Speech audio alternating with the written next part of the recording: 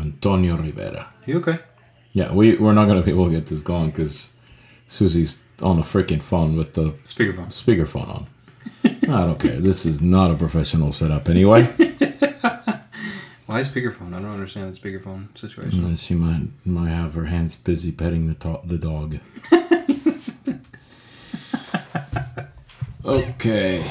Are you ready? Are you sure you want to do this? I think. Yeah, I think nobody cares. So yesterday, James Van Hook texted me and said, podcast this week? I said, next one will probably be sometime in 2020. He's definitely going to give me a call or a text in the next... I bet you money. He's going to call me in the next 48 hours, 24 hours after this is released. Yeah. And say, it wasn't good. It sucked. Yeah, you should have talked about this. Stop being so negative, yada, yada. And this is number 52. So, this is a potpourri. How do you say that word? Huh? Potpourri? Potpourri, what about that? Just a mix of all kinds of stuff. Hodgepodge. What? Hodgepodge. Hodgepodge. Yeah. Here we go.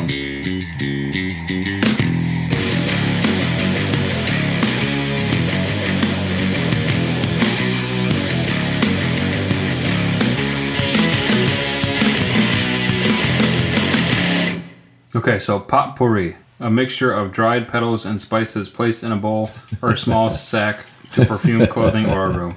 Okay, potpourri. Potpourri means it's just a mixture of all kinds of shit. That's what I remember growing up in Spanish-speaking world. So I apologize for bringing in my Spanish heritage into the conversation. Anyway, it's hodgepodge. Hodgepodge, or a synonym is assemblage. Okay, we're going to talk about a lot of different stupid stuff. Yes. That makes no sense. There's no rhyme or reason. No. And there's no topic. No. Yeah, a couple of mini topics, but I don't think people care about the podcast, dude, because 4 weeks, this sounds very negative, but listen, last podcast was number 51, and it was on October 30th. Mm-hmm. So now we're looking at November 27th, 4 weeks. Why? I have been begging you to do podcasts. You're such a liar. Well, what have you been up to? Talk to us. What have you been doing? There's been a lot going on, man. I mean, this Black Friday situation is just very stressful. Mm-hmm. Dealing with certain vendors is very stressful, especially those that live in Europe. It's just been a stressful time. It really has. It's just been, like today is dead. Yesterday was dead, wasn't it? It was kind of popping, but not a whole lot. But that's because nobody's buying anything because they're waiting until Black Friday, which I don't blame them for. I would wait too. They're waiting. It's so close. Yeah. I don't want to name the vendor, but I was texting them today, and they said we didn't even go in the office because there was nothing to do because people were just waiting for Black Friday. That's another vendor. That's not the European. Different vendor altogether. Oh, yeah. Okay. Yeah. No, they're good to deal with. The vendor you're talking about, the European vendor. Anyway, enough of that. So we've been having to get geared up for Black Friday and doing all these things, right? Mm-hmm. So let's see, what have we been up to? What I have been up to in the last 4 weeks since we did the last podcast? A lot. So my Nitro Kraken is fully up and running. Yes. Running well too. I have taken it to the flying field officially 3 times, although one time I think I had an issue. I couldn't really get it to fly, but I've flown it like at the field, the backyard a couple times, but at the field twice since then, which I think is quite a bit considering the amount of flying I'm putting in lately due to many different reasons. But got probably about 20 flights on it total since day one, and I'm really, really, really happy. Yeah. One more time, kudos to Scott Graham for the idea. It's a great idea. Yeah. Awesome idea. Yeah, great idea. It kind of got me motivated to fly Nitro a little bit again, because nothing against the Black Thunder, is a great machine, but it was just the Black Nitro, sorry. But it's a 3-year-old design, whatever it is. We've been looking at that thing since 2016, so it was cool to look like a different airframe that still had the same feeling per se. Yeah, and it's good to have something new. Yeah. Always nice. Yeah. Granted, I do not have the production version because... Kinda. Sorta. We Yeah. made small changes from your version to what people have now. Yeah, but it's 99.9% the same. I was too lazy to cut the needle tuning hole in the canopy. So for all of you listening, if you don't have a nitro conversion, but you have a Kraken, to turn it into nitro after you change the frames and put the engine and all that, the fuel tank and everything else, you have to cut 1, 2, 3, 4. You have to do 4 cuts in your canopy. One for the muffler, which is obvious. Yeah. One that is not essential or required, but it's recommended, is at the very bottom, which allows for circulation of air, so the fan shroud fan can spit out air down the bottom. I did those 2, and then you're supposed to cut one up top for your starter wand, so you can start it, whatever, with the canopy on. Yeah. I didn't cut the proper little slot or little oval-looking hole. I just cut the whole thing off. Yeah. Me too. And then, and I did not cut the circle. There's like a little round hole you're supposed to cut so you can access the needles. I didn't do that either. Yeah. I don't know if I should do it or not, but I fly it without the canopy more than with it. Right. But I'm very, very happy about it. I'm not a fan of the OS 105 engine myself. What? I've never been. Why? No. Why? I just, my good old Nitro days was an OS 91 HDR. And then when the OS 91 Speed came out, that was my favorite engine.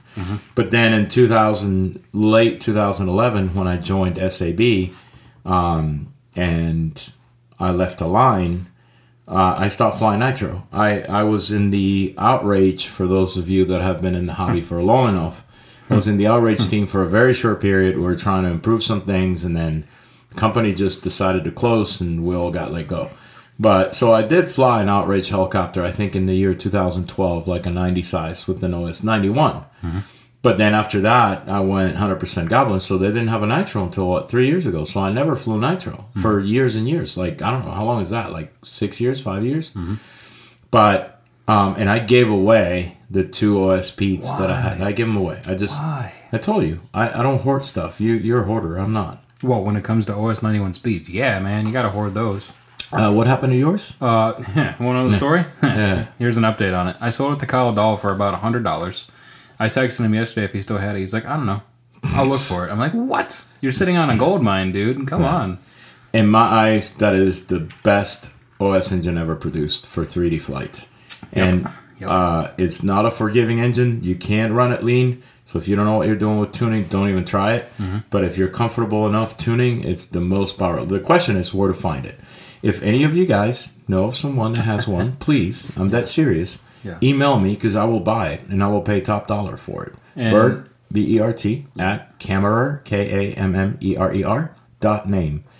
Email me and don't Facebook me. I don't check Facebook often enough. Email me. I check emails 27 times a day. But we're not looking for the 3C version, the 3D. The 3D version is called the OS Speed 91 Speed, HCR Speed? HCR Speed. Or H something Speed. Something like that, yeah. 3D version. It's a black crankcase. Yes. If you have one of those, whether used or new, if it's used, I don't care if the piston needs work. I don't care. As long as the sleeve is in good shape, and the crankcase is there, and the carb is there, and I'm buying it. Or sell it to me, or please. If you guys know where to find a sleeve, because we can find all the parts except the sleeve. Yeah, if you guys find a source to buy a sleeve for this particular engine, that would be just shoot me an email or Kyle, and let us know because we're really interested. And I think a lot of people. It's sad because like we're going to talk about the hobby going down in this episode a little bit. We're not going to dwell on this or make it a negative episode, but we're going to discuss that a little bit. But part of that is the nitro situation. The nitro situation has just gone to shit. Yeah. You can't get pipes. Yeah. Whereas back in the day, you could get Hattori's and what was that pipe that we used to fly when we were flying for Heli Wholesaler? Funtech, Hattori. OS had just released their new pipe. Obviously, Hattori was the most popular. There was a muscle pipe by Curtis Youngblood. Yep. There's more pipes. Yeah, there was a lot. I can't even remember all the pipes. There was like 6-8 different options. All of them are great. Oh, now the real only options are the OS Power Boost and Matt Bodos' ProTune pipe. Yep. And you can get the MRCI, which is a really nice pipe, but it's not easy to get by here in the U.S. Right. That's it. That's all you can get. Yeah, it's pretty sad. And you have a hard time.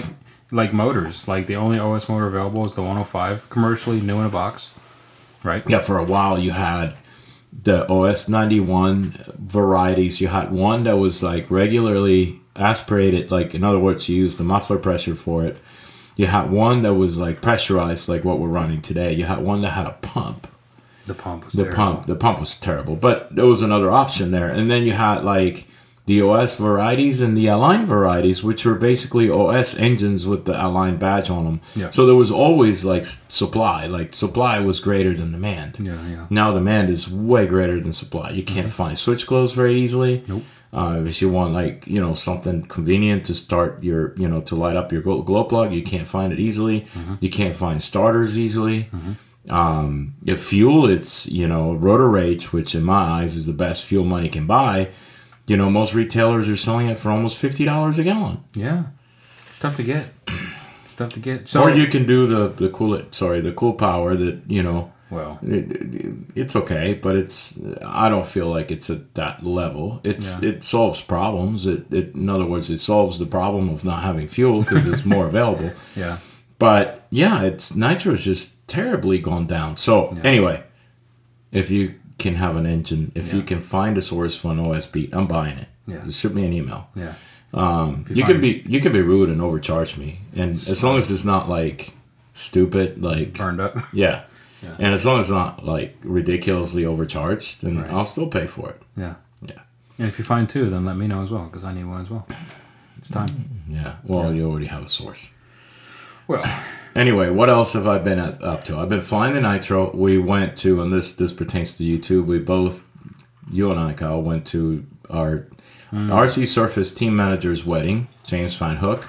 Congratulations. He married his 9-year-old relationship, Amanda Evans. Yes. So happiness to both of you. That was cool. Great time. We went to Savannah for this wedding, and we had a great time downtown the night before the wedding. Yeah. We got hammered pretty good. Thank God for Uber. And then Sunday, the wedding was Sunday. Yeah. So yeah, it was a good time. Good time. It was a lot of fun watching them get married and hanging out in Savannah. It was a party down there, man. Savannah's awesome, man. I love that place. Yeah, a lot it's great. more than I was expecting, for sure. Cool city. It was cool. City. Yeah. What else? Anything good? No, just the daily grind of work, and how fun. I haven't even rode my bike. Rode last Friday out to dinner. That's it. Yeah. Yeah.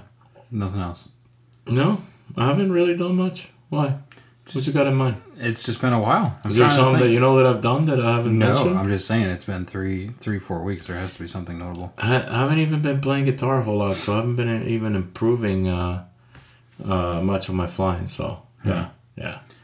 Well, my past looks about the same as yours. I've been flying my Nitro Kraken a little bit. I was flying mine up until now with the Scott Graham frames, but as soon as the conversion kits came out, I picked one up and switched to the production frames, as well as I'm currently in the process of switching to a Spartan a Spartan magnet sensor, because my Spectrum backplate sensors keep crapping out. So switching over to that, I just got some fresh new V-bars for some new helis to put in, and just kind of getting stuff ready for the Winter Bash when fly in the 2020 season. A lot of wrenching. Yeah. Wrenching on my stuff. I built a new 700 electric for you. A lot of maintenance work lately. That's really about it, though. Just working and wrenching and flying here and there, and then watching James get eloped. Married, whatever you want to call it. They got married. They didn't elope. Same thing. They brought the law into their relationship. And talking about James, he's another one that just reached out to me a couple days ago, and he was very happy about his new OS 91 Speed. This freaking guy got a brand new, same engine we've been talking about, brand new OS Speed in the box, never run. I hate him so much. With like 17 airplanes to go along with it, and like 3 transmitters and some other things, and RC cars, and like the whole package of some dude that wanted to get rid of it all for $400. He also got a new inbox Aurora 90. Inbox Aurora 90. For like $400 or $500. It was stupid. Yeah. But so what's your story? That's it. Just wrenching on stuff. What? I don't have a lot, man. It's been a slow 4 weeks. Just been working, getting ready. I'm serious. If it's been so slow, why haven't you like been around here so we could do podcasts? I've been, like I said, begging you to do podcasts, You're so and full you've of told me to leave. So, To leave. It's so full of shit. Oh, another thing, the Goblin Buddy came Oh out. yeah, you should talk about the that. Goblin So Buddy. what do you think of that thing? See, there's a lot more. You don't make notes to remind your refresh your memory. All right. Whatever. Explain. Buddy. The Goblin Buddy, the new 380 size machine from SAB. It's kind of just a restyling, is what they call it, of the original Goblin 380. Enrico changed some stuff. It's got a new frame set, a new canopy. The new frame set's kind of cool. It moves the battery tray up, moves the ESC up, moves the CG up a little bit. It's got regular style landing gear, so it's a little bit easier to take off and land, and just a fresh new color scheme. And a very interesting name, the Goblin Buddy. What do you think of the name? Do you think it suits the model, or is it kind of bizarre? Let's explain the idea behind the name. Yeah. Right? Go ahead and this is worth it because a lot of people are gonna wonder this. So you know how much shit like people have given us over this name. I know. So we got to tell them the whole story. So when SAB approached the both of us about the name, we were both like, no, please don't. But yeah, right away. yeah, please do not do this. Please call it the Goblin 380 V2 or something. But their idea was, the buddy is your buddy. You take it everywhere you go. You can fly in a park or your field. It's your little buddy. You take it with you everywhere. And we tried to come up with different names, but it ended up being the Goblin Buddy 380. So it's different. Every comment about the buddy online has been about the name. That's the only negative comment I've seen so far. I guess people do like the new frame design and the canopy. But why the buddy? Why? Explain why. Because it's your little buddy. You take your little buddy with you. If you're going to the park with the kids, I'll be right back, honey. I'm going to go fly my buddy. Or, it's just something you can take with you everywhere and practice your flying with, I guess, is the idea. Really? That's what I hear. What are you typing over there? What kind of name did you suggest to him? Because it asked for suggestions. It said... well, it was suggestions to follow the same theme. Well, because your little friend to take. Correct, because he when we told him flat out, like, buddy, are you out of your mind? And every time I call my dog, I think of a freaking helicopter. This is freaking wrong. Anyway, we told him, you gave him options. Yeah, one of them that I thought was kind of cool was not cool, but at least better than Buddy, was Sidekick. The Goblin Sidekick. Yeah, that would have been cool. I think it would have been better than Buddy, but I mean, the Goblin Amigo, the Goblin Pal, the Goblin Friend. I don't know. Well, amico is like Italian for friend, so that would have made a little bit more sense, right? Yeah, but I mean, it is what it is. It's okay. I like the scheme. It flies a little bit better than the original 380, in my opinion. I definitely like the landing gear and all that, so I don't know. It's a cool upgrade. It's available now from BK Hobbies if you want to get one. They're selling out quick, so if you do want to get one, you should probably snatch it up while you can. Yep, I agree. So do you like it? Yeah, it's fun. But, so tell people what's different about it. I already did. No, but like in flight. Oh, in flight. The flying field, is it different? I mean, the only notable thing in flight, at least in my opinion, is just the landing gear. Because takeoff and landing, you're not landing on the chicken legs or so the it frog flies the legs. same. It does fly better because the CG is higher, but like the most noticeable thing is takeoff and landing because you're not landing on the little frog leg, chicken leg things, So, I don't know. It's cool. It's fun. Right? You haven't flown it yet. You don't want to fly it.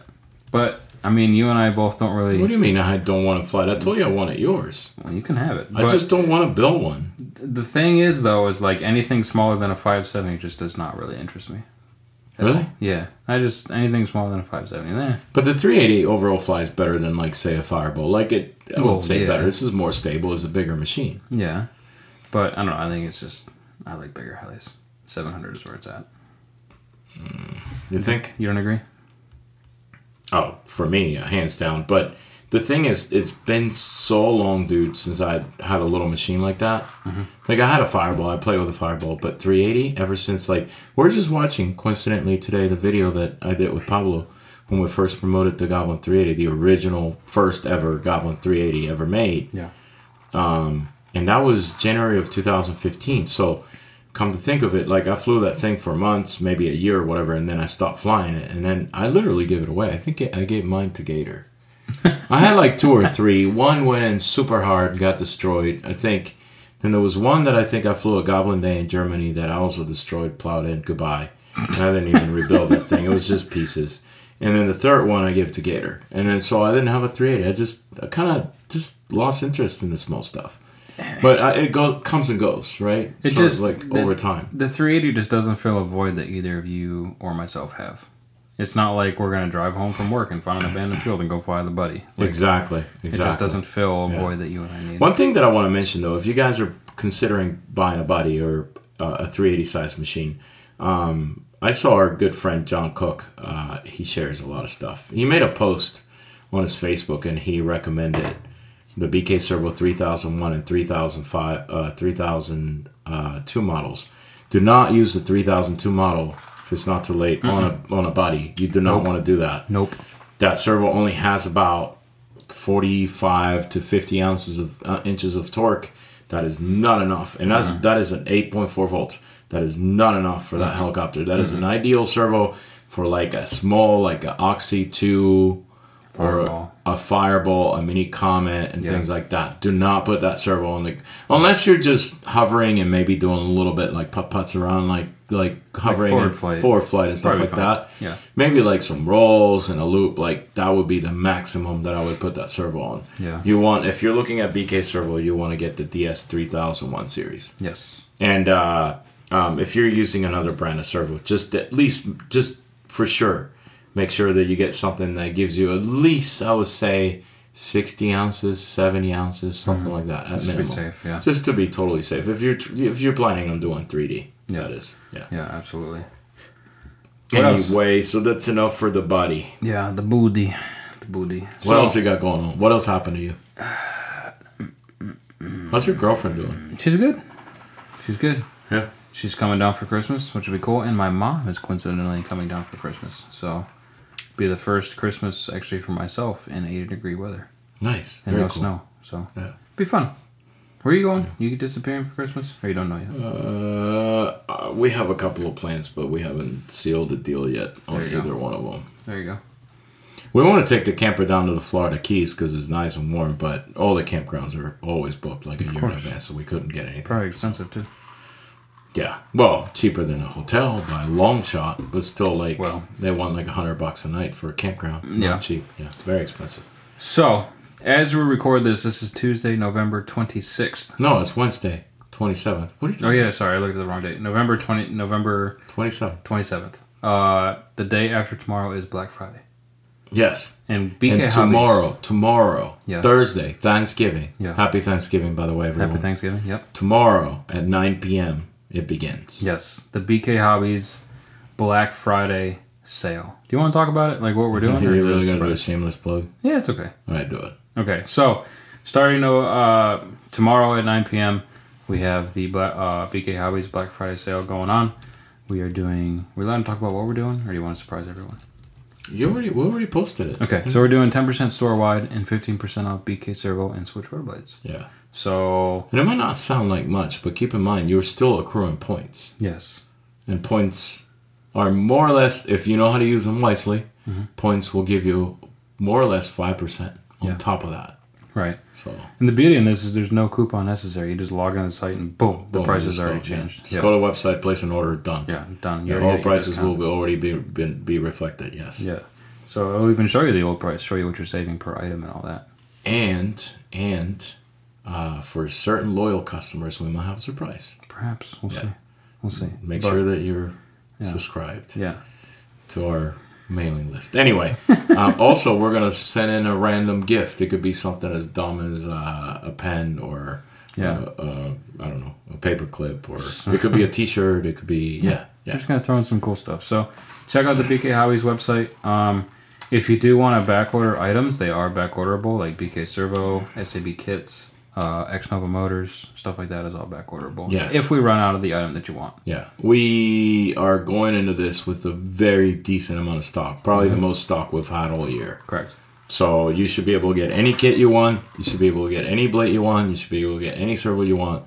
Any X-Nova motor you want. But, However, yes, if we do run out, say, because you don't go to our website till Sunday, and there's, say, a certain type of motor that is not available, you can click on that and order it, and you can get the full 15% or 10% discount, depending on the product it is, plus the points, and then we'll ship it to you upon arrival. Yes. Also, be sure to check out the clearance section. That's actually live right now if you want to look at it. We have a lot of... huge discounts. A lot of huge discounts on some old stock, some discontinued parts from SAB. Yeah. Parts that still people might need. It's still current stuff. It's just like for example, it's the shiny black stuff, not the matte black stuff. Yeah, so like give people an exact example of let's look at a part. Just I don't want to dwell on this whole topic, but very quickly, because people might think, they're getting rid of their junk. No, not really. So here's the classic example. So we have, let's see here, swash plate set black matte. Why is this discontinued? No idea. Wow, that's crazy. Why did I think it's Anyway, I bet you it was replaced by something else. We'd have to look it up. Yeah. But a lot of these parts that get replaced with something else are still perfectly usable. Like Klaus said, SAB, for example, is a classic example. They did shiny black anodizing for a long time. And then they started doing a matte black anodizing, which is what the Kraken has and the Thundersport and all that. So for the longest time, you could buy a shiny black swash plate, aluminum looking swash plate, and a matte black swash plate. Too much. They got rid of the shiny black. There's a lot of things like that are still very relevant and they work, but huge discounts in this clearance section. Yeah, there's cool stuff. So check it out. Older motors, perhaps. Yeah, just go into bkhobbies.com and then you'll find a clearance link on the upper right hand side of the screen. You can't miss it. Yeah. So. Yeah. Cool. What do you think? What do you want to discuss next? We have some mini topics. We have some more shameless plugs we can do.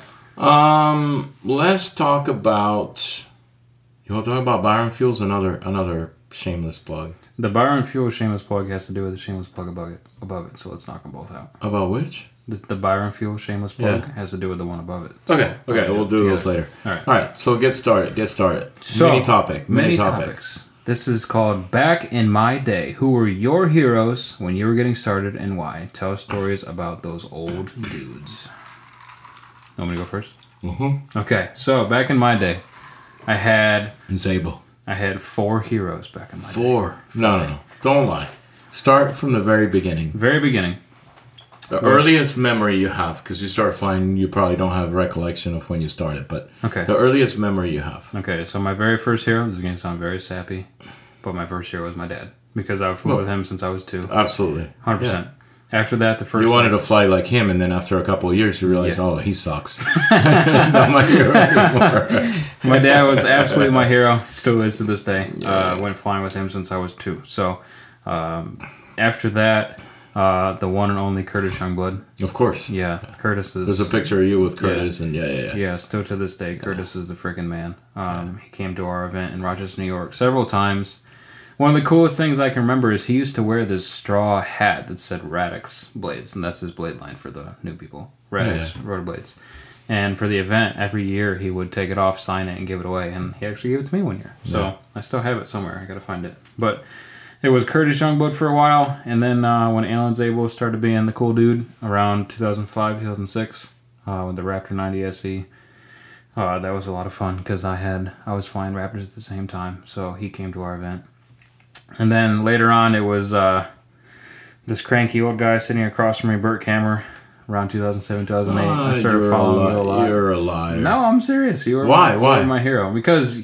Your flying was very different from like Alan and Curtis. It was more smack and aggressive and like emotional. Where Alan and Curtis were more like, I don't know, like big air, like technical. By the book, more technical. By the book, yeah. Yours was technical back in the day, and more like precise, more like square, You came out and just beat the crap out of it every time. So Burt and Bobby kind of had similar-ish styles. So Bobby Watts was definitely a hero because his routines were always exciting with the tail slides and the innovative music and kind of skits per se. So definitely Curtis, Alan, Burt, and Bobby Watts were people I watched, even to this day.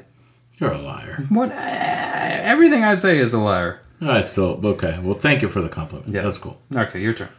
So when I first started, the first person I heard about, and mind you, back in those days, we had no Facebook.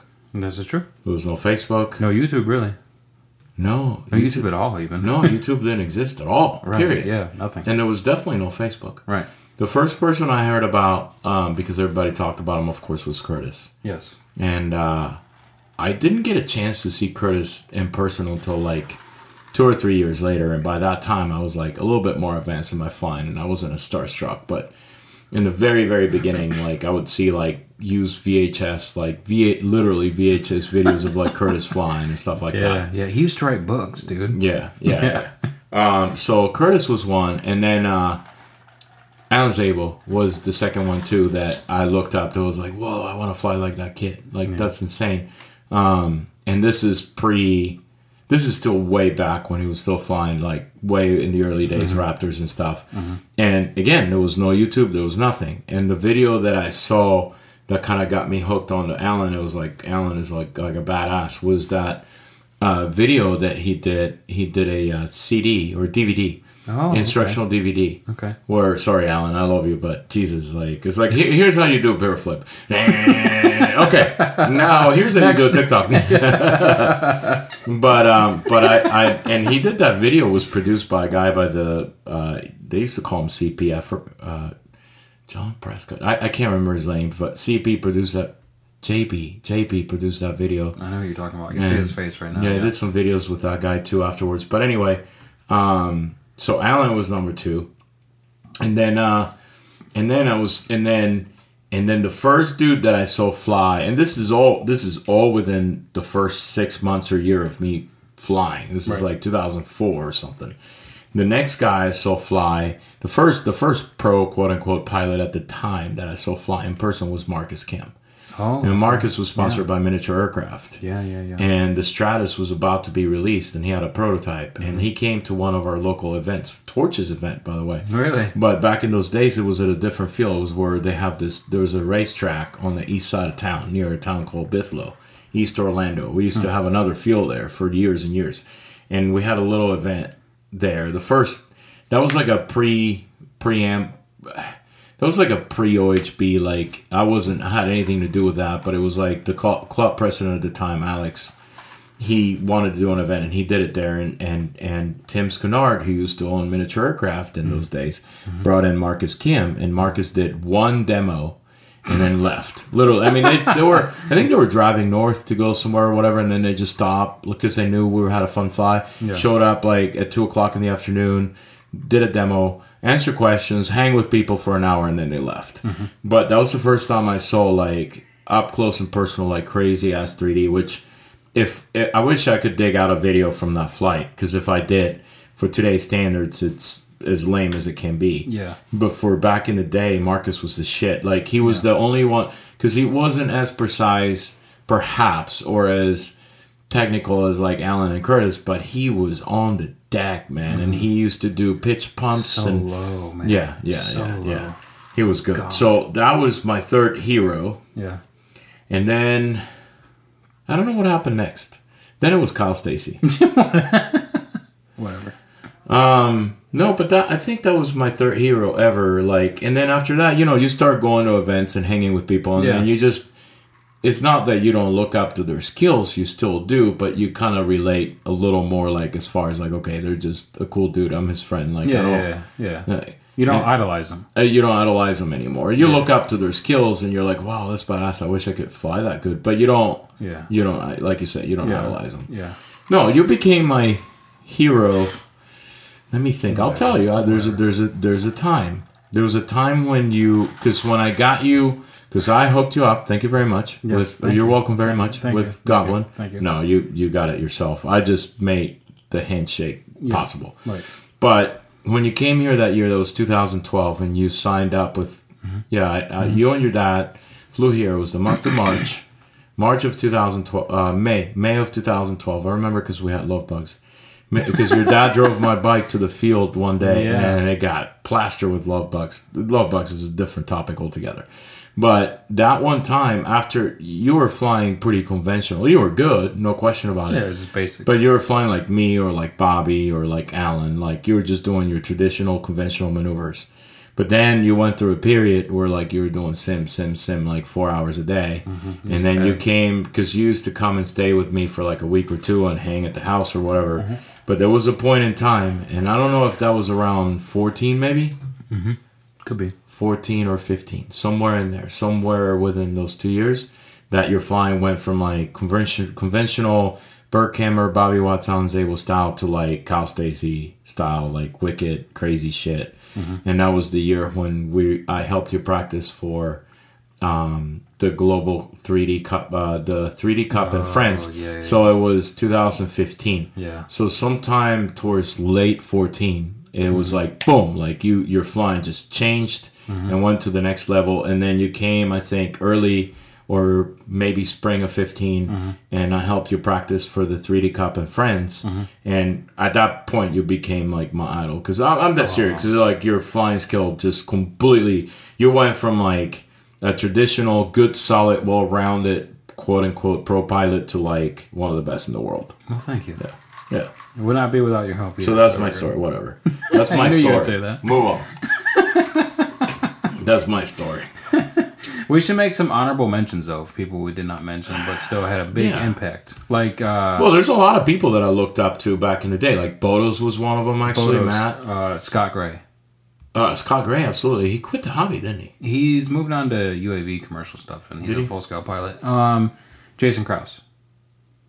Yeah. Jason Krause is a big one. Oh, absolutely, Jason. But see, when I never got to meet Jason one-on-one very well until the progress between me meeting Jason as a pilot and seeing him fly at an event and becoming good friends with Jason was happened very fast. Yeah. So I never had that like, whoa, you know, I want to go to that event to see him fly again. Like, because I met him, we shook hands and we hit it off and we became friends. So it's I looked up to him like because he was a badass pilot and an excellent designer, incredible designer. Amazing. But I never had that like starstruck type of, feeling with him. Yeah. Jason's a funny guy. It's still to this day. I mean, it's crazy to think about this, but that T-Rex 700 from, what was it, 2008? 2008 design, yes. 2008 is still flown today, and it's still very well respected today as one of the best 700 nitros. And the T-Rex 600 Nitro, 2007. Yep. First time the Align team flew it was at the Huntsville event last week in April of 2007. Sure wasn't 8? 2007. 2008, June 2008, April at Huntsville, we were all flying the 700. Right. But the year before... Oh, the 600 was the year before, right? The year before, couple... Because I saw Marcus flying that, and I saw Jason and all those guys flying the T-Rex 600 Nitro that had not been released yet. And I was flying for Miniature Aircraft, and when I went to XFC... 2 months later in June, I told Jason I want to join the team. Yeah. Well, we don't have a 700. It's going to be a long time. I said, I don't care. That thing is sick. Yeah, that thing was awesome. Yeah, it was a great machine. I had a few of them throughout the years, and they were... Actually, I still have it in my closet in my apartment right now. A Flybar T-Rex. They're ugly today. They look like shit anymore. Yeah, but at the time But it's just because things have evolved so much, you know? You look at a Kraken, it's like a Ferrari. It's got these square, straight lines. Like, it's just totally different design. Yeah. But back in the day, and still functionality, like performance-wise, they're still pretty freaking amazing. I know. I was just looking at the thing the other day. It has a Flybar on it. It's the... had the one with the black head and the yellow scheme. Remember that one? Yeah. Man, that thing was cool. Still fly. I'm sure it could still fly today. It has a GY 601 on it. That's how old it is. But nice. Any other mentions, or are we moving on? You have any other mentions? I'm trying to think. Pete Neotis, dude. The first two to do like pirouetting and reversing stuff. Oh yeah, he was amazing. Oh my god, he was amazing. Absolutely incredible. Dominic Hagel, Daniel Jetson. There's so many. I mean, we could keep going on and on, but it would take up the entire podcast. But there's so many people who like changed the world for 3D. Honestly. Yeah. This is true. Yeah, we keep going. And then actually, I don't want to be rude because I want to bring up some personal, local influences, people that I really looked up to. Pete Campbell, believe it or not. Yes, Pete Campbell was amazing. And I'm sorry, Pete, I forgot about you, but if you ever even listen to this podcast. But Pete was a member of Torches back in the day because Pete lived in Orlando for years and years. Super nice dude. His wife Debbie's amazing. Like, they're so good people. But Pete was badass, man. Pyro Pete. He was pirouetting. He could do anything pirouetting. And like now is. Not to say it's not as impressive, but God, back then, man, we were flying like these shitty gyros and shit, and fly bars, and Pyro Pete was pirouetting his ass off, everything, loops. I mean, he would take. And I'll go to the field and watch him fly, and like I will see his hands, and that's how I got the concept of like, okay, you steer this way, because the Ionesco video didn't do shit for me. You steer this way, you know, it was cool. It was cool. Pyro Pete. All right, let's move on. This is Beast. One last mention, Beast, man. Beresford Davis, man.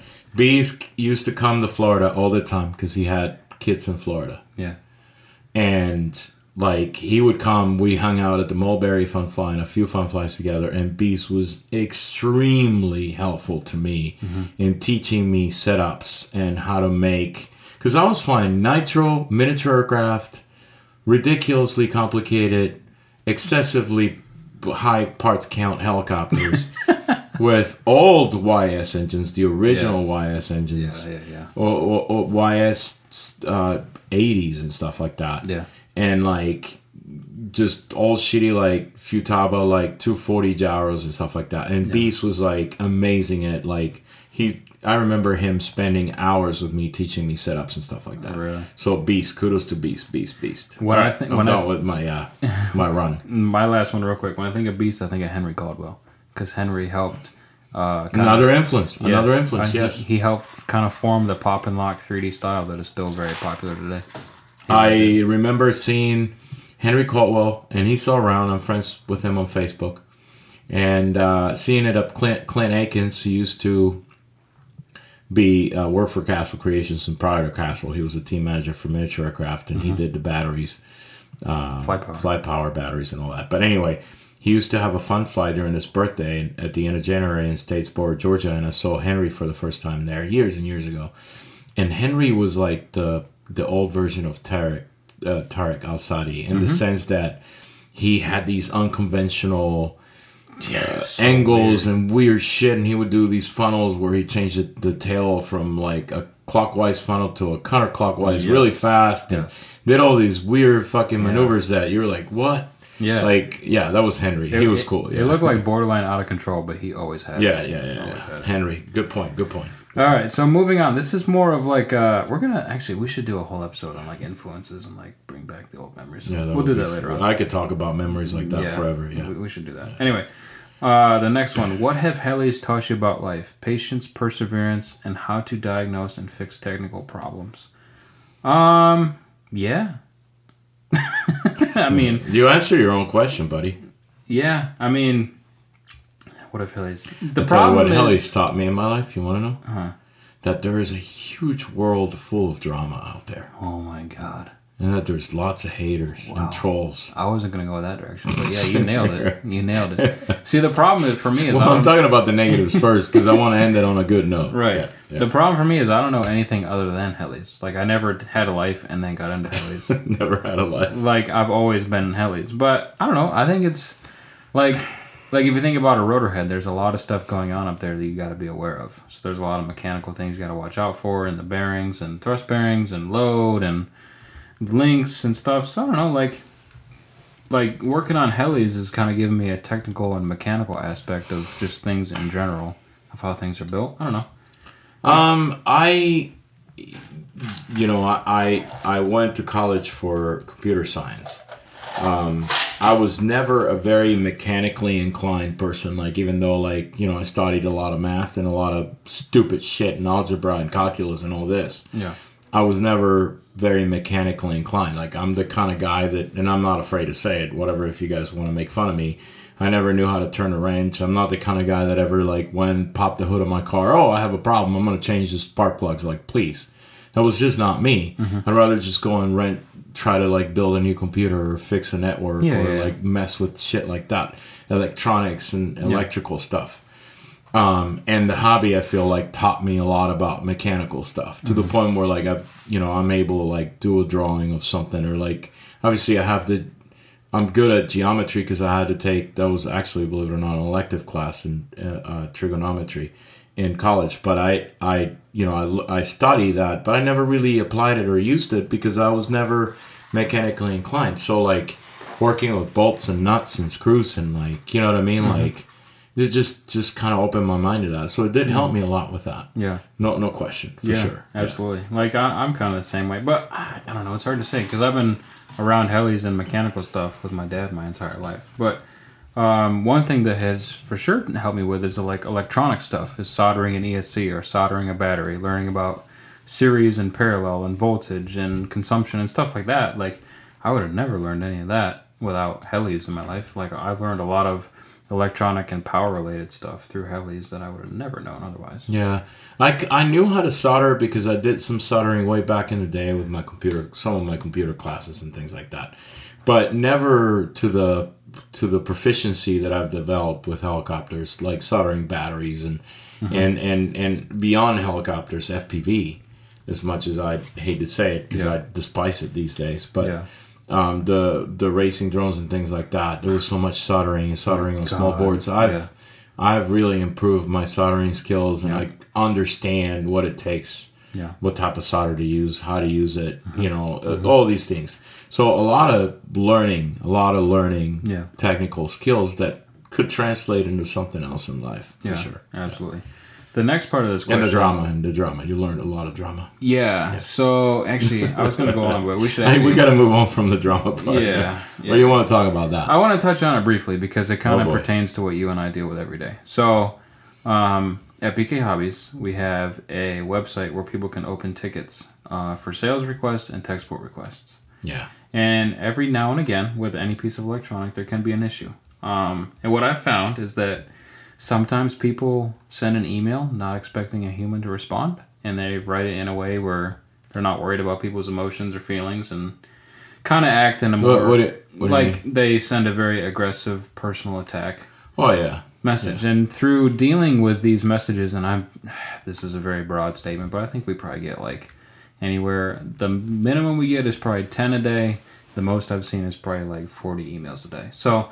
we go back and forth quite a bit, and some people are nice and some people are rude. So dealing with these emails and even phone calls, we get multiple phone calls a day. It's just kind of helped me learn to deal with nice people and then learn how to deal with people who are probably having a bad day or, not expecting someone with an actual personality to answer it.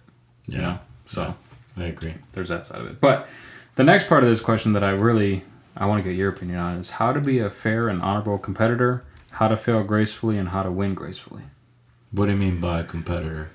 So, what do you mean? Like, how do you not be a sore loser? Because you have competed multiple times in helicopters, and I've competed multiple times. Like, when you have seen someone break the rules and get away with it and still get a winning score, like, how do you deal with that without getting upset? Yeah, I mean, that's a part of the hobby that if we're talking about the negatives, we already outlined a couple of really good positives. But if we start talking about the negatives, that's a very, very true fact. Like, competition is the most ridiculous, unfair thing that you can find in helicopters. And I don't want to generalize because there's some competitions where the winner is the freaking clear winner by a landslide, and it's obvious to anybody present there watching the video. Yep. Like, this is the winner. There's no question in my mind. But there have been many others, right, where, I mean, here's a classic example, like Global 3D. And I don't want to discredit or say anything bad about the actual winner of Global 3D. The kid is amazing. Incredible ass pilot. I mean, he flies circles around me while doing pirouetting TikToks and reversing the tail. But Camponoi, to me, had also incredible flights. So where do you draw the line? Why was he the winner? Right. Like, granted, I'm not a judge. I wasn't sitting there for every single flight. And I didn't see every single possible flaw because my mindset was not into judging, was more into spectating. But that last flight that Camponoi did, I think it was, Jesus Christ. I mean, that blew everybody by a landslide out of the water. Yeah. I think he got points deducted because I think he hit the blades on the ground or something. He landed and the blades were delaminated. And the judges deducted some stuff. But my point is that it's like it's a very subjective. Yeah, so opinionated. It's so very opinionated. subjective. Yeah. And this is why RC Cars is awesome, because there's a freaking winner. Yeah. There's no other way. Yeah. Like, you get there first, you're the winner. Hello. Yeah. But with helicopters, it creates resentment against the system. Yes. And not necessarily against the other pilot, but against the system. And I'll give you a classic example. I don't want to get into this because I don't want to start drama with like a good old friend of mine. But there was a year at XFC. I'm not going to give details. There was a year at XFC where I barely missed the finals. Mm-hmm. And when I showed up there the next day, a couple of the judges said, you should have been here and not those two guys. Mm-hmm. And I'm not going to mention names, but it was like, well, then you're a judge. You're the judge, yeah. What happened? And like when you hear that, it's like, really? It's very disturbing. And you feel deep inside, because a lot of times I'm a good loser in the sense that when I lose, I know, God, that guy's better than me. Like, I respect that. Yeah. And it's not because I'm inferior or because I'm stupid or dumber. It's because he probably put in more time and effort. Mm-hmm. Or maybe his reflexes are better. He's younger. He's got better eyesight. He has less things in the world to worry about. And he has a chance to progress faster than I do. And I respect that. So I don't take it personal, and I don't take it like as an insult. And I don't hate that pilot for being that good. Mm-hmm. But when you feel deep inside in your heart that your flight was as good as that other guy's, and yet you did not do better than the other guy, that's when I have a problem. Mm-hmm. And granted, there's probably lots of pilots that feel that way, and it's not true. But if you truly, truly deep inside feel, and people come up to you and tell you, dude, you're not in the finals. Yeah. Like there's something wrong with the system. That tells you there's something wrong with the system. Yeah. Because the natural human perception and the human tendency to feel superior than you, feel better than you are. Mm-hmm. It's called, just not necessarily being stuck up, but your self-esteem might keep you from seeing that somebody else was better than you. Mm-hmm. But when several people come and tell you, why are you not there? Mm-hmm. That's when you start questioning, well, shit. Mm-hmm. I really think I did that great, and I'm not the only one that feels that way. So maybe I really did great, and maybe I did better. Mm-hmm. So why am I not standing there? Mm-hmm. So that is one negative aspect of the hobby, is competition. As much as I've always believed that competition is a good driving force to grow the hobby, because it encourages people to practice, to stay relevant, to be competitive and observe and learn from others. And it's a driving force to have a disciplined practice schedule.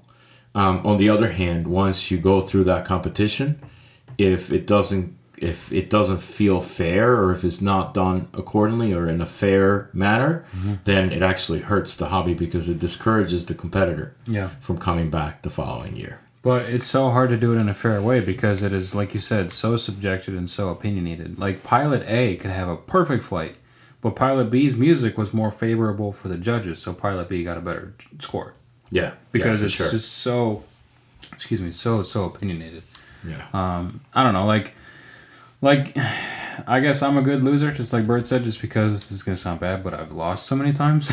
The amount of competitions I've won compared to the amount of competitions I've been in is a very big difference. But I don't know, like, I think it just helps you grow as a person to not win, to go out there and like expect to win and then not. Like Global 3D this year was kind of good for me because I went into it thinking like, yeah, I have a chance, and then showed up and you watch like CD and Camp When I Fly and you go, okay, nope, no chance of that. So A, it creates a goal of where I wanted to be, and B, it kind of helps give inspiration of like new stuff to do, because those kids are flying 200 miles an hour, millimeters off the ground, and absolutely zero mistakes or issues or faults or bobbles or anything. So I think it's really cool. But how to be a fair and honorable competitor? I mean, I don't know. I just always did my best to follow the rules, and then if I saw someone break the rules, just kind of hope that the organizers would notice it. Don't make us think about it, because that looks worse on you than it does on the committee. Wouldn't you agree? Like, if someone crossed the line and got away with it, it looks worse for me to complain about it than for the committee to, I'm not going to say anything, but I saw that this year very clearly at Global 3D, and I was immediately shot down when I brought it to a judge's attention. Oh, no, that didn't happen. Okay. Right. So it's just better to just kind of Let the committee make the decision they want to. And I did not see a clearly defined, like an appointed line judge that was being constantly by the line, watching the line. Right. So I remember back in the XFC days, we had line judges, and all they did is watch the freaking line. Mm-hmm.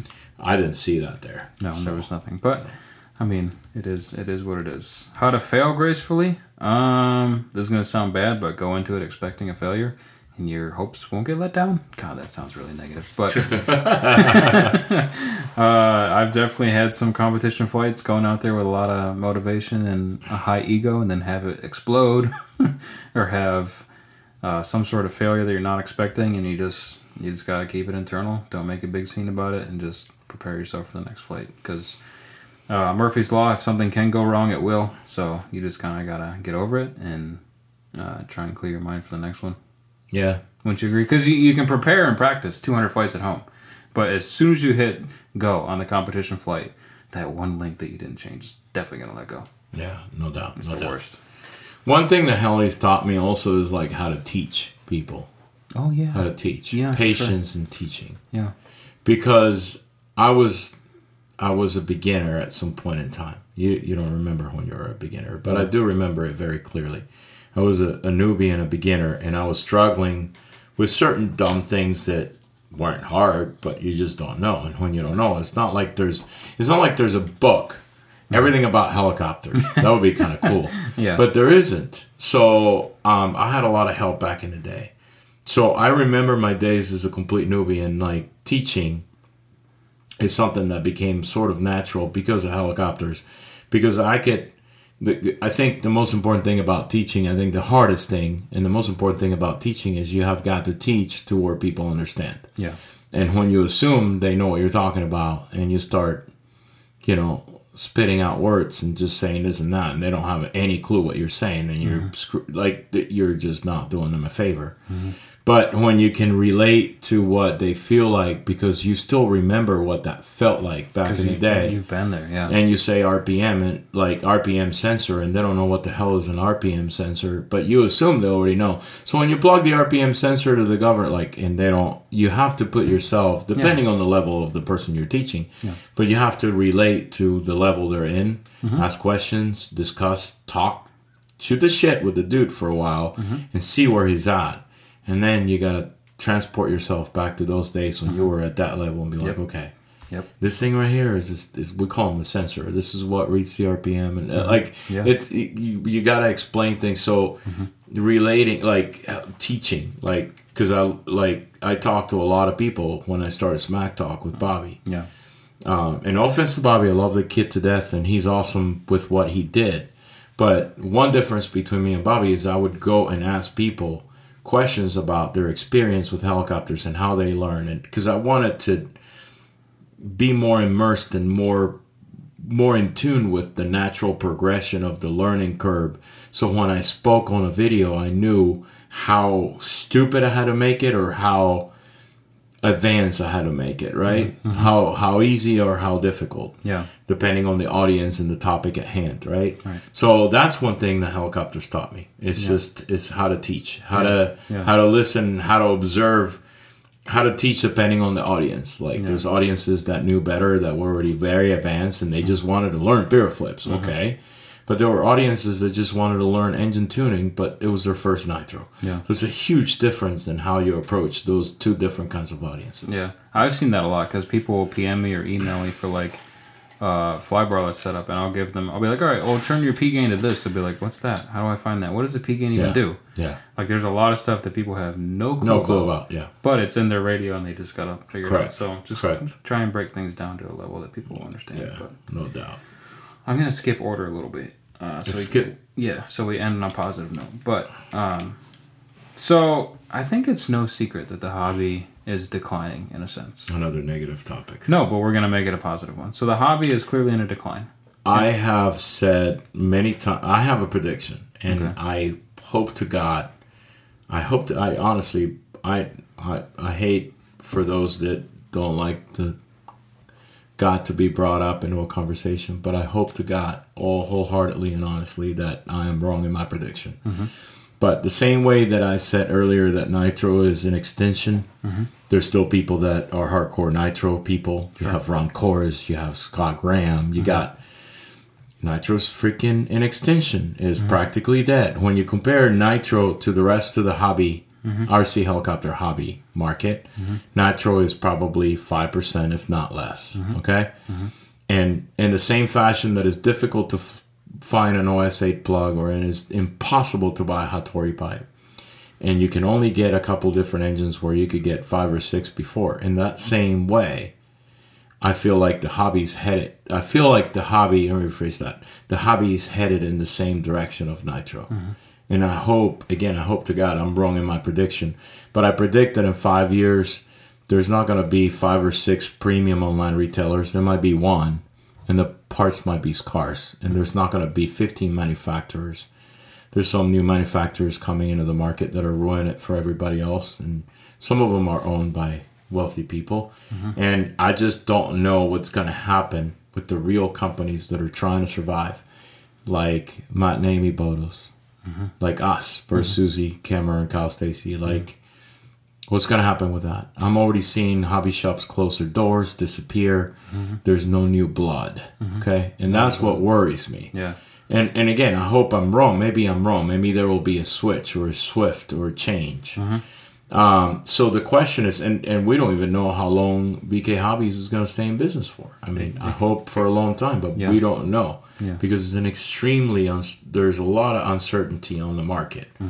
So bring in your topic, because it's very, very, a very good point to try to, we all need to save the hobby. Yeah. And when we said keep RC Helis alive, use the tag, guys. This is not, I had a long discussion and argument with a good old friend of mine that did not believe in the hashtag. This hashtag is not to take to an elementary or a school or a middle school or high school, or to take it to your local football game, because nobody gives a shit or cares what RC helicopters are, and telling them that they're dying and you need to keep them alive is not a way to solve the problem. Right. This is just to create awareness within our tight niche market, our tight group of RC helicopter pilots, to make the hobby come back. Right? Right, absolutely.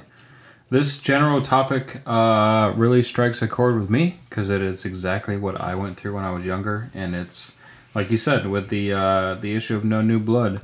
I think the best way for new blood is to have kids get into the hobby and have kids be passionate about model aviation, because every event I go to, I usually see new, like, middle-aged adults getting into it, which is cool because they have the finance to invest into the hobby. But there's a lot of distractions in life. There's family, there's work, there's just the learning curve of it all. So I think it's really, really important to try and bring kids into it, whether you have cousins or nephews or nieces or brothers or sisters or whatever it is. I think kids will absolutely be the future of this hobby. And then how to get them started. Just the way that I think my dad went about it was probably the best way you could. He never really pushed me to do it. He said, hey, this is what I do. If you want to come with me, you can check it out. I mean, at the age of 2, he didn't say that, obviously. But at the age of 2, you had no choice. It would just take you to the field with them, Yeah, but as I got older, around 5 or 6, I mean, my dad is the guy that I hung out with all the time. Like, that was, I mean, I just loved hanging out with my dad. So I was with him at the field, voluntarily when I had a choice, from the age of 5 until, I moved away from New York. So just seeing him do it and watching him have fun with his friends and, his flying buddies coming over to the house for dinner, and then they would wrench in the basement. Like, it was just the camaraderie and then the challenge of learning to fly. But, the aviation side of things has changed so much since back then, because companies like DJI have come out and activities like FPV racing has come out, where all you have to do is push a button and the thing takes off and flies a circle and comes back and takes video, and that's all well and good, but I just think there's just such an attractive side of flying in either an airplane or a helicopter that we really need to bring kids into. And I don't know the way to do it, but like, if you are someone who flies and you have a niece, nephew, cousin, brother, sister, whatever it is, just show them a video or bring them to the field one day and just show them what it's all about, because you might just... We got to get new blood involved. Yeah, you might just get new them blood hooked. involved. Yeah, I think kids are the future, 100%. When you look at the hobby years ago, like there was a time, right, when you had the Bantas. Yes. Father and son. Yep. Tyler. Yep. Tyler Banta. You had you and your dad. Mm-hmm. Jamie and Jim Robertson. Jamie and Jim Robertson. Mm-hmm. Kyle and Dave Dole. Mm-hmm. John and Justin Cook came a little later, but there you had it. Zach Johnson, his dad. Zach Johnson, his dad. That's even before. Mm-hmm. What was the name of that kid that was from Florida? Davis. Kyle Davis. Kyle Davis and his dad. Mm-hmm. They hang together too. Justin G. Justin G and his dad. I just brought up 8 names because I'm counting with my hands. Who's the other one? There were a lot. Alan and his dad, because Alan started with Alan Sr. Rest in peace. Yeah. So and Danny's able. And Danny, Alan, and Alan Sr. Yeah. I mean, I can think of 10 to 15 dad and son and dad or whatever teams that used to frequent events and go to this and go to that. It's gone. Yeah, Who's out there now? John and Justin are the only ones. The only one I can think of, and they're in Australia, is Reese and Murray Wyatt. It's the guys from Australia. They come to the events over here. They fly for a line, but I think Reese, I don't know how old he is anymore. I want to say. I'm sorry, I forgot about Alex and Alex. Oh, from Genovese's, Genovese, of course. Yeah. So there's a few, but it's not like back in the day when it was like all the time they were popping up. And the problem is when these most of these kids, when you think about it, are older now. Yeah. Like even Justin Cook. We just watched the video today where he looked like he was 7. Yeah.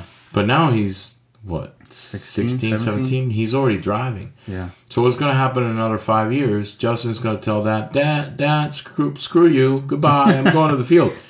And John might still show up and go around because, we're good friends with John. John's not going to, like, skip the hobby and disappear. But he might not be as involved as a father and son team because Justin is going to start doing his own wrenching. Yep. Another one I forgot is the Montes. Chris and Mike. Mike and Chris Amonte. Same situation. They're older now. They're Chris is, I think, over 18 right now. I think he's 19. 19? So one day, I mean, Mike Damonte enjoys the camaraderie and going to the clubs and helping people. He loves wrenching for people. He's a super nice guy. But what happens when these kids grow much older and they get into their mid-20s or whatever, if they still stay in the hobby, they're not going to hang father-son type thing anymore like that, right? Right. So what's the next generation of that? Because the generations kept changing. Because back in the day, it was Zach Johns with his dad. It was you and your dad. It was whatever. Then the next generation I consider was like Jim Robertson and Jamie. Because it's not that they were younger or anything like that, but they came into the hobby as a team, father-son team in the active circuit years after you guys did. Right. And the same with Kyle Dole, because the first time Kyle Dole got into some kind of competition, the first time I ever saw Kyle Dole with Dave was in Las Vegas, I believe in 2008. So that's 11 years ago. There was another generation, there was another group of son and dads before that, right? Yeah. So, but we haven't seen that next generation come up. Right. Where is it? I don't know. I really, it's not there. It doesn't exist. Is it because kids are more into video games now, or they're all smoking pot with their friends, or what has changed? I don't know what it is, but I think if there's anyone out there with a son or a daughter, no matter the age, doesn't matter if they're 2, if they're 7, or whatever, just introduce them to it, bring them to the field, put them on the simulator. My dad got me a simulator when I was 5 or 6, and that 100% is the reason that I still do it now, is because I could fly in the simulator, crash, and learn and progress that way. Yeah. Without breaking stuff. So not easy. No, it's not. And it's not, I'm just going to sound really bad, but I think kids these days like instant gratification and instant reward, and learning to fly is not that. It's a very steep learning curve. There's a lot of failures before you get a success. A lot of crashes and all that before you can learn to hover, right? So yep. I don't know. It's tough. It's It's tough, but I think it's important. Nieces, nephews, brothers, sisters. Bring them out So, to the field. we need to find kids. How do we find kids, Kyle? How do you find the kids? I don't know. Maybe If you guys are in the hobby, and you have children, obviously you can't force them. Like, I'm not a father, but I have a stepson that is practically my son. I raised that kid since the time he was 9. Mm-hmm. I love him like my own kid. He never had an interest in helicopters. Never. Yeah. And I could have... I mean, for a while he was trying to fly some blade things and some stupid, like, Hirobo Llama things. Yeah. But he never really had an interest in, like... He wanted to wrench and learn how to wrench, but never had an interest in the hobby as a whole. Right. And I just didn't want to, like, force them to. Right. But if your kids have any remote interest in it, encourage it. Yes. Make it happen. Seriously, bring It it helps the hobby. And it keeps them from the streets. It keeps them from smoking pot. It keeps them from freaking Drinking. playing dumb video games. Yeah. It teaches them social interaction with other people, including adults. Yeah. A lot of the interaction will be with adults, and as you guys know, the adults in the hobby are all good people. Mm-hmm. It's just a good old environment Yeah. where they learn to communicate, they learn the technical aspects of something, they'll learn electrical stuff, they'll learn electronic stuff, they'll learn mechanical stuff, they'll learn, spatial orientation, like hand and eye coordination. Yeah. It's a win-win. Yeah, absolutely. Another thing that I just thought of is someone we know, Angel Rojas, just went to an elementary school, and he did a demo for an elementary school class. So out of the 30 kids, if 1 or 2 of them got bit by the bug and want to learn to fly, that's better than not doing it at all. That's cool. The problem with that is, like, not saying anything negative. Like, that's awesome that Angel did that. That's, like, great. Like, I commend him for that. But the issue I have with that is, like, you're showing the stuff to the kids, and the kids have no say in what to do with their lives. Right. So unless their parents are involved in one way or another, right? I feel like the most potent advertising you could do to helicopters is, like, to go to a school the day their parents are around. Yes. So, like, the teachers is like, okay, parents, we need you here because these guys are going to do a demo of something that your kids might like. But even then it's tough because if the parents do not like it or do not approve of it, the parent has to be... The parent has to take an interest The parent has to be hooked yeah. on it to some degree. Has to take an interest. Correct. Yeah. So it's tough, man. It's really difficult. Tough. It's tough. It's such a niche thing. You can't just buy it and be good at it the next day. So... No. Yeah, I still stand by that kids are the future, so if we can find any kids that want to do it, if you guys have any suggestions for us, maybe there's something that we could be doing to help kids get into it, definitely reach out to us and let us know. But, bringing new people, the younger generation into the hobby is the only way that it will continue, right? Yeah. All right. So the last thing that I do want to go over is we have an event coming up, December 5th through the 8th, out of the Torches Field, it's the Winter Bash. The Winter Bash. We've talked about it for the last few podcasts, but now we're closing in on the Winter Bash. Well, thank God that you and I are advertising this event, because if it wasn't for the main event coordinator, organizer, CD, and Delegator. brain of the event, this would never get promoted ever. Right. So you're very welcome, Gator, for doing your shameless plug on your behalf. Yeah. He's a delegator. He's a delegator. He's the best delegator in the world. So December 5th through the 8th, out of the Torches Field in Ocoee, Florida, where there's going to be the Winter Bash. We're putting on a very fun event. We have some good prizes coming in now. I think we're up to like 60-something pre-registrations. BK Hobbies is giving away stuff in the pre-registration. We did a video on Bert's page, a couple videos now, giving away stuff to the people who pre-register. If you know you're coming to the event, please pre-register. You save yourself some money, you get a t-shirt, and a chance to win some cool stuff. Yeah, so let me say something. So for all of you guys that are familiar with Orlando and helicopter events, Carrie and I started the Orlando Helicopter Blowout in Carrie who? Carrie Shirley. Thank you. And myself. Started the Orlando Helicopter Blowout in 2008. We had a really good run of 10 years. The last year of the Orlando Helicopter Blowout was in 2009. And then,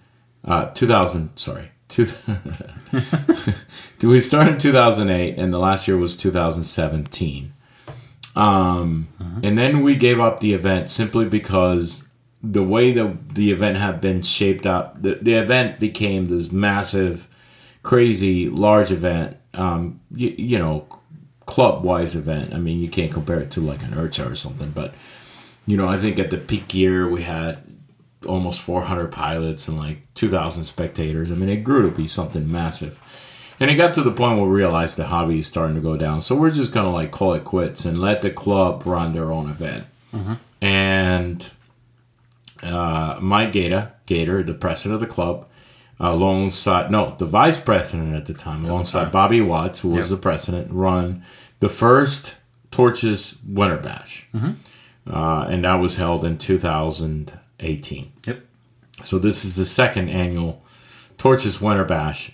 And it's, again, like Kyle said, being held in Ocoee, Florida, December 5th through the 8th. Here's the thing, like Kyle said. If you are coming, first of all, you have to come. Well, let me start from scratch. You have to come. It's stupid. Why the hell wouldn't you come? What's the point? Yeah. Why not? If you're in some freaking town in Illinois or Wyoming or Wisconsin like Ryan Zano freezing his balls off, why would you not come to where the weather is going to be 70 degrees? Yeah. And the weather is going to be cold, Kyle. Very cold. Well, relatively speaking. 73 degrees for the high, 55 for the low. So freezing. Bring a sweater, a pair of shorts, and some flip-flops, and come down to Florida.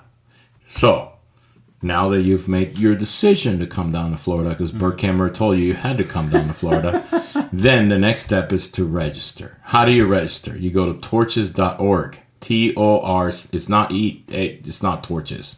It's a screwed up name. It's torchs.org. The Orlando Radio Control Helicopter Society.org. Don't use a phone. It's a piece of junk website. It was designed by a 7-year-old that was still learning his HTML. My God.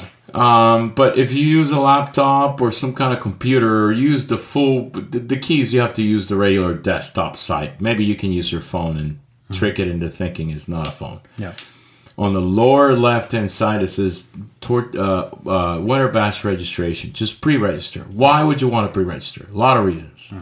Number one, cheaper. Yeah, $40. For all cheapskates out there, it's not 45, it's 40. But here's the catch. It's 40 with a free t-shirt. When you show up, and you show up at the door, it's 45 no t-shirt. And the t-shirt is going to be like, I don't know, 10, 15 bucks. Yeah. So you're going to end up spending 55 to 60. Here you can spend 40 and get the t-shirt and be guaranteed your size, because you can enter the size of the t-shirt there. So number one, you have to pre-register. Period. Number two, you save money and you get a free t-shirt. Number three, you get it's priority check-in. It's not like you have to like stand in line and wait. We're gonna have all your paperwork. Everything's gonna be ready. Boom, off you go. You get your wristband. You're ready to party. And I'm gonna be an asshole because I like to be so. But in the last few years of IRCHA, right? I've talked about this with the IRCHA board a few times. There are people that go to IRCHA that don't register and they go fly. That's the worst, man. Don't do that. Don't be that guy. It happens a lot. I know. There's like a group of I don't know, stupid, like 50 people that go to IRCHA and they don't register. That's pretty sad. And I know this happened to us with the Winter Bash last year. Yep. So it's not going to happen this year. Nope. So if you guys are not registered, we're going to hunt you down and we're going to kick you out of the field. And I'm sorry to be such an asshole, but please, it's like $40. And it helps our club. Our club membership is like $100 a year. And we have we're down to 40 members. Yeah. So our entire club's entire year revenue is like $4,000. Yeah. And we have expenses. So all this does is it helps the club. That's all it does. Well, we're not profiting. Nobody's going to buy a vehicle with it or please. The big thing, besides that, another thing that I can think of is it's an insurance policy as well. Well, that too, it proves that you have AMA, because we do not own this field that we're at. We're very lucky that Winter Garden / Ocoee let us be there. So if something happens and you're not covered by AMA, then our field is done. Goodbye. See ya. So please, just seriously, guys, just register. You're going to get a wristband. You need to wear the wristband. We're going to be checking that. Trust me, we will be checking that. This year we'll be checking that. We will be checking that. And you must have an active AMA or else goodbye. Yeah. It's very serious. And if you do go to the website, I just noticed... Enough of the bitching and preaching and all this. The point of the matter is we want you guys to come because it's going to be a hell of a good time. We're all going to freaking have fun in the sun, in Florida, in the winter, when everybody else is miserable. Yeah. We're going to be flying helicopters. We're going to have some good food. We're going to listen to some good music. Watch some amazing flights. Yeah. And, I mean, there's too many ands. Yeah. So, what? Make it happen. Something I just noticed, if you go on the website, it has the address, but the address is spelled wrong. It's 4225 Ocoee, Apopka Road. What does it say? 4225 Ocoee, Apopka Road. So I'm telling you, the website is a piece of junk. Yeah. But the pre-registration works because we've gotten a lot of pre-registrations, but we need more. We need more. Because historically, we only get about 40% of the total attendance in pre-registrations. Mm-hmm. We want to see more like 60 to 80% of the attendance in pre-registrations. Yes. Plus, again, you get the T-shirt. It makes our lives easier. It makes your lives easier. Yeah. It's just do it. Do it. So to talk about the Winter Bash, let's talk about Byron Fuels because they can kind of go hand in hand. Another shameless plug, man. This podcast is the shameless plug, but it's helping people. It's fine. All right, go for it. So BK Hobbies will soon be receiving a relatively Monday. Yeah. BK Hobbies will be receiving a shipment of Byron Fuels, 22.5%. Yeah, it's not 30. It's not 15. It's not. Yeah, no. It is one of the best fuels that you can put through any OS 105 engine. I disagree. It's the best. Okay, it is an incredibly solid fuel. The Byron Fuel is 22.5%. I ran this for years. It runs absolutely fantastic, and BK Hobbies will be getting it. However, the thing with it is we will not be shipping it because it's a hazmat fee and all that. So if you're coming to the Winter Bash and you need 22.5%, it's not cost effective. It's not about us. We can charge people the hazmat. I don't think it's fair for people to pay that much money. So we will give people a really good deal on this on this fuel. Yep. A little bit above our cost. Of course, we have to make a little bit of money, but it'll be, believe it or not, very little above our cost, and you can get. We will sell it in either 2 gallons or 1 case. We really can't split it into single gallons because it's too difficult. It's a hassle, yeah. So, but you can buy 2 gallons or you can buy a case. So we're getting some in, and according to the BK Hobbies website, if you want to reserve it ahead of time through that, you're more than welcome to. The price for a case of fuel is $149.99. No.